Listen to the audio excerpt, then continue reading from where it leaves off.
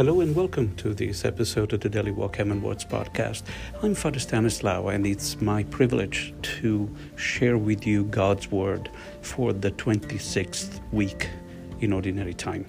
Let's open our hearts and our minds and begin with a prayer so that we can welcome God's Word into our hearts. Let us pray.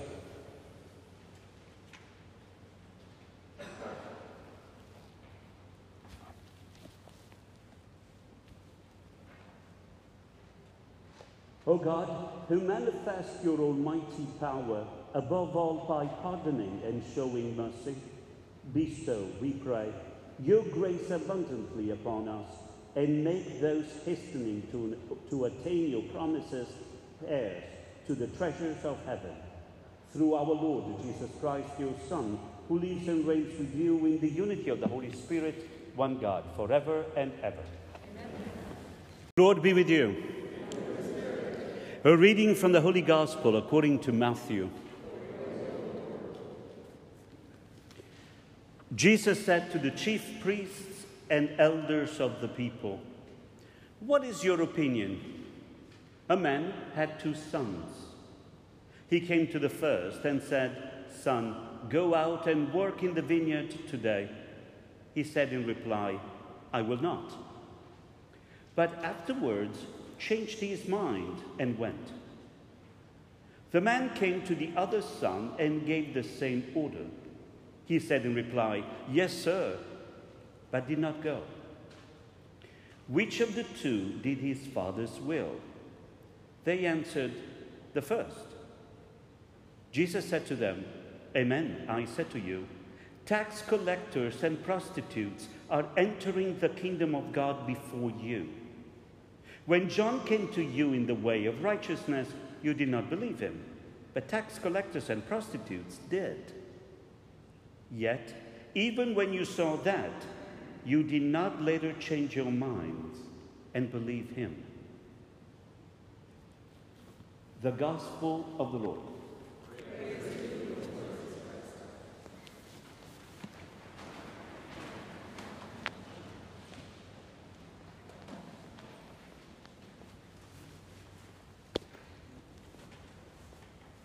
As people of God, children of God, as people who are following Jesus by picking up the cross and follow him, we take today another step forward. And we are learning from the gospel what it means to be a child of God, what it means to live as a child of God. And we have been challenged big time about what it means to be a Christian today. If you remember, we heard Jesus telling Peter, "Get behind me, Satan, because you are thinking not as God does, but as human beings do." And we want to, therefore, because I don't want to be called Satan, I hope you don't want Jesus look at you and say, "Get behind me, Satan." We all want to learn what it means to think as God does and not as humans do. This is very important because today we are reminded that we as Christians must have the same mind as Christ. It means we must think in the same way. How can it not be, right? We are the body of Christ and he's the head. How can we, the body of Christ on earth, be thinking and doing things differently than the head? What would happen? What do you think would happen when the head says something and the rest of the body says something else? Imagine in war, a general that gives the order to go in one direction and the soldiers go, no, I don't think so. I'm going to go this other way. Chaos. But what does it do to the fact that the battle is lost? Why? Because the whole army is no longer believable. And therefore, we must enter into this mindset that we as Christians identify ourselves as such only when we think and act according to what Jesus said. And today we see even more clearly what we already been seeing a little bit last Sunday. We must see what God sees in the way that God sees, act as God acts, value what God values, love who God loves in the way that God loves us. And how does God love all of us? You should be expert by now. God loves us to death. To death. Meaning that He gave us everything. And that's the way we must do it too. What does it mean? That's what we are discovering. Last Sunday, you remember, Jesus with the parable told us that God respects our dignity. He thinks that we are so important. He values each one of us so much that He says, no matter what, says, go and work in my vineyard. But it's late, I'm too old, I'm too whatever. Go. Even if it's for an hour, even if it's for half an hour. Because we learned last Sunday that work, we don't not only work because we need the paycheck, but because there is a dignity, there is something behind our work. We become co-protagonists with God in shaping the world so that even creation will look like God. God is so respectful of our dignity that He does the unthinkable. He considers us so important that He said, I'm sending my Son. And what did we hear Paul telling us? That Jesus did not consider His equality with God something to be holding on to. Instead, He emptied Himself and He became as one of us so that we can become like Him. And when He came, He didn't say, well, you know, guys, you have to do it my way, otherwise I'm gonna, you know. He shared our own life. And He kept saying, and we saw, you remember at the time when Jesus wanted to take some time away, when He heard that John the Baptist died, He wanted to go away. What happened? People asked Him to minister, and what did He do? He ministered. Why? They were always more important than Himself. Later on, elsewhere, St. Paul tells us that Jesus became poor so that we can become rich. Poor, not economically, but He emptied Himself, lost the glory that He had with the Father, and He became man so that we can become like Him. Doesn't that blow your mind? This is what love does. Love wants to be united with the beloved. And because the beloved can make it, it is the lover that goes out and says, now I'm going to lift you up so that we can see each other face to face. This, my friend, is the God we worship. This is the God who loves us immensely. This is the God who, because of His great love for us, is capable of doing the unthinkable. Christianity is here. Understanding that God loves us so much that allows us to become more and more like His Son. It means, therefore, that we too, when we go into the world, have to do the same thing. We have to look at people with the same dignity that God sees. And be respectful, no matter of what that person does. Am I making this up? No, it's in the book. What did we hear today? Paul tells us, consider the other as more important than yourself. What? The world, you remember, you have to think as God does and not as human beings do. The world tells us, no, the other is not as important. You have to let the other person do what you want. And if they don't agree with you, use whatever adjectives you know to make fun of them. They learn. Isn't that what we do? We assert our authority over another in so many wonderful passive-aggressive ways. Now, the Word of God comes and says, whoa, let's start as God does. Let's start looking at each other completely different way. And it seems to be incredibly not productive to do that, right? But now what happens? What happens if in a family, if in a church, one begins to consider the other as more important? So I consider you as more important, okay, and I lift you up. You consider me as more important, and you lift me up. well, then I have to consider you even more important, right? And I lift you up. You know what happens? We're going to go to heaven. And this is what we are supposed to be doing as a church. As we loving one another as Christ loved us, we go through this process of continuing to lift people up and allow others to lift ourselves up. And we are going to move heavenwards. We're going to go upwards. Doesn't your soul go, yeah, that's it, that's what we want to do? Isn't it? No, I hope so. This is what Christ wants to do in us. Wants to make us Christ and live. Theologically, we say, we live in the manner of the Trinity. The people of the Trinity, the persons in the Trinity are constantly loving each other by losing each other into each other. And that's what creates the whole and sustains the whole world. We have to do the same. In order to do this, we have to change our mind about who we are, about who the other is, and about who God is.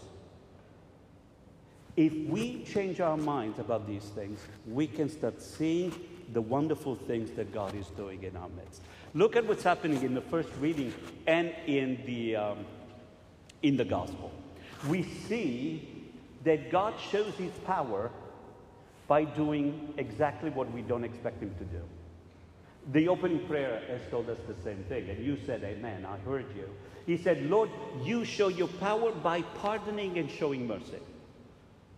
Instead of asserting the power, God pardons, forgives, and shows mercy. Changes his mind.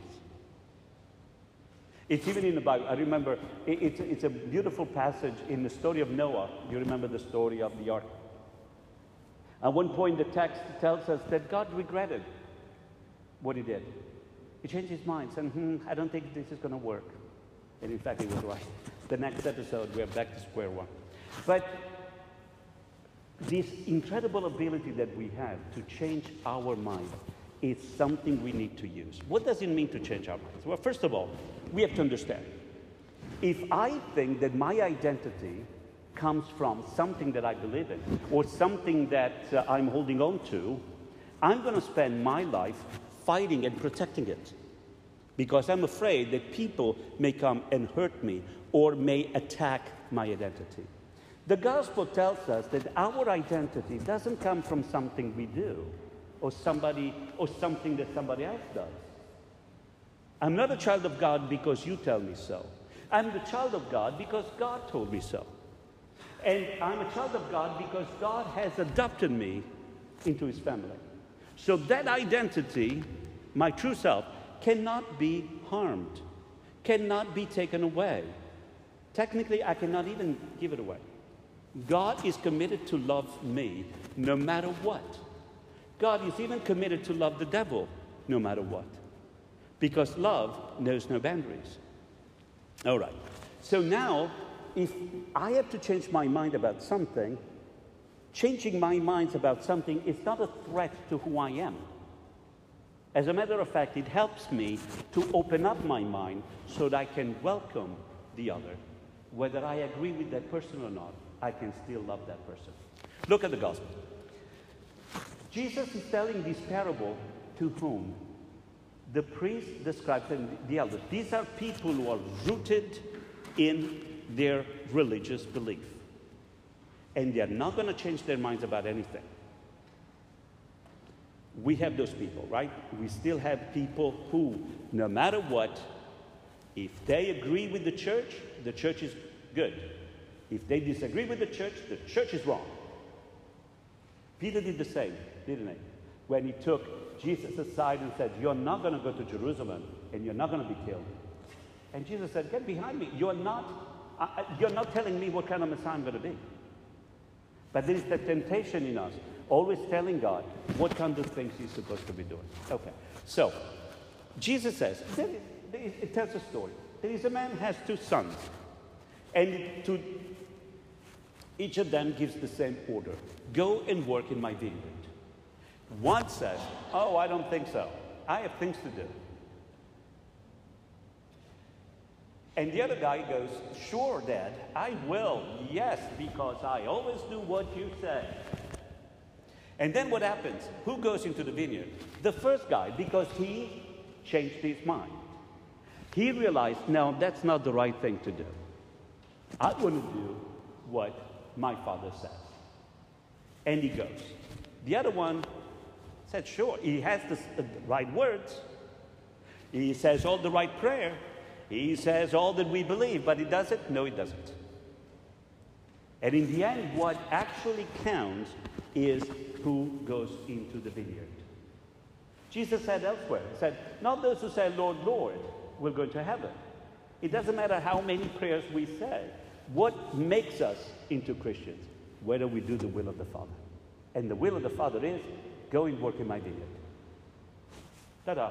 So, now we see what happens. Now look at, Jesus says something incredible to these people. Like you are so stuck in your way that God cannot do anything new, and you're not able to see what God is saying, is doing, because you're stuck in believing what you're believing.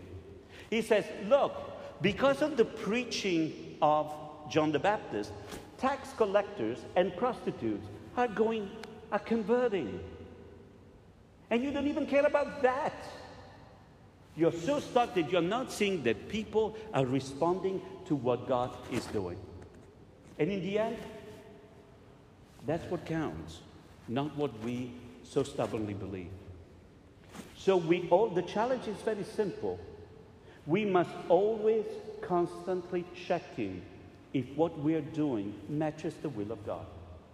And how do we know if we are doing the right thing or not? We have to check first and foremost, what does Jesus tell us to do? And the basic rules, we heard that a couple of Sundays ago, are always the same. Love. Am I being loving to that person? Am I loving that person as Jesus loves them? Am I opening up and welcoming, respecting the dignity of the other person? No matter what the other person believes and does, nowadays it's getting crazy, right? We are right, you are wrong, and I'm going to call you so many wonderful gifts in the name of God who loves us. No. In loving, what matters is loving. So, I cannot be offensive just because you disagree. No, I want to open my mind and welcome you. It doesn't mean that I agree with you or now I'm sponsoring your way of thinking, but it means I'm considering you more important than myself. What's going to happen? I think the world will change. What would happen if we actually become people of the Word of God? People who are able to constantly check if we are living in the will of the Father. The world will change. Watch out. Newark, here we come. We want to commit ourselves this week to constantly open our heart and finding always new ways in which God reveals to us how beautiful the world is. As we continue to pray, we want to thank the Lord that once again He's revealing Himself to us as a loving Father who is telling us, believe in my love for you, allowing my love for you to really change your heart and be the foundation of your identity and the foundation of all that you do. And once that sinks in, we will be able to be loving and seeing the mercies of God spread throughout the world and be agent of reconciliation. So people out there too will realize by the way we love each other and by the way we love them that the love of God has no boundaries and it's able to transform each one of us.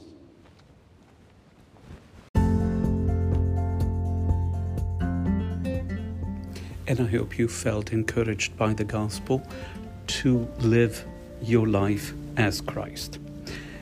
Let's continue to pray for each other so that indeed we may be faithful to our call to constantly experience and witness to each other and to others how much God loves us. God bless you, and I'll talk to you soon. Bye-bye.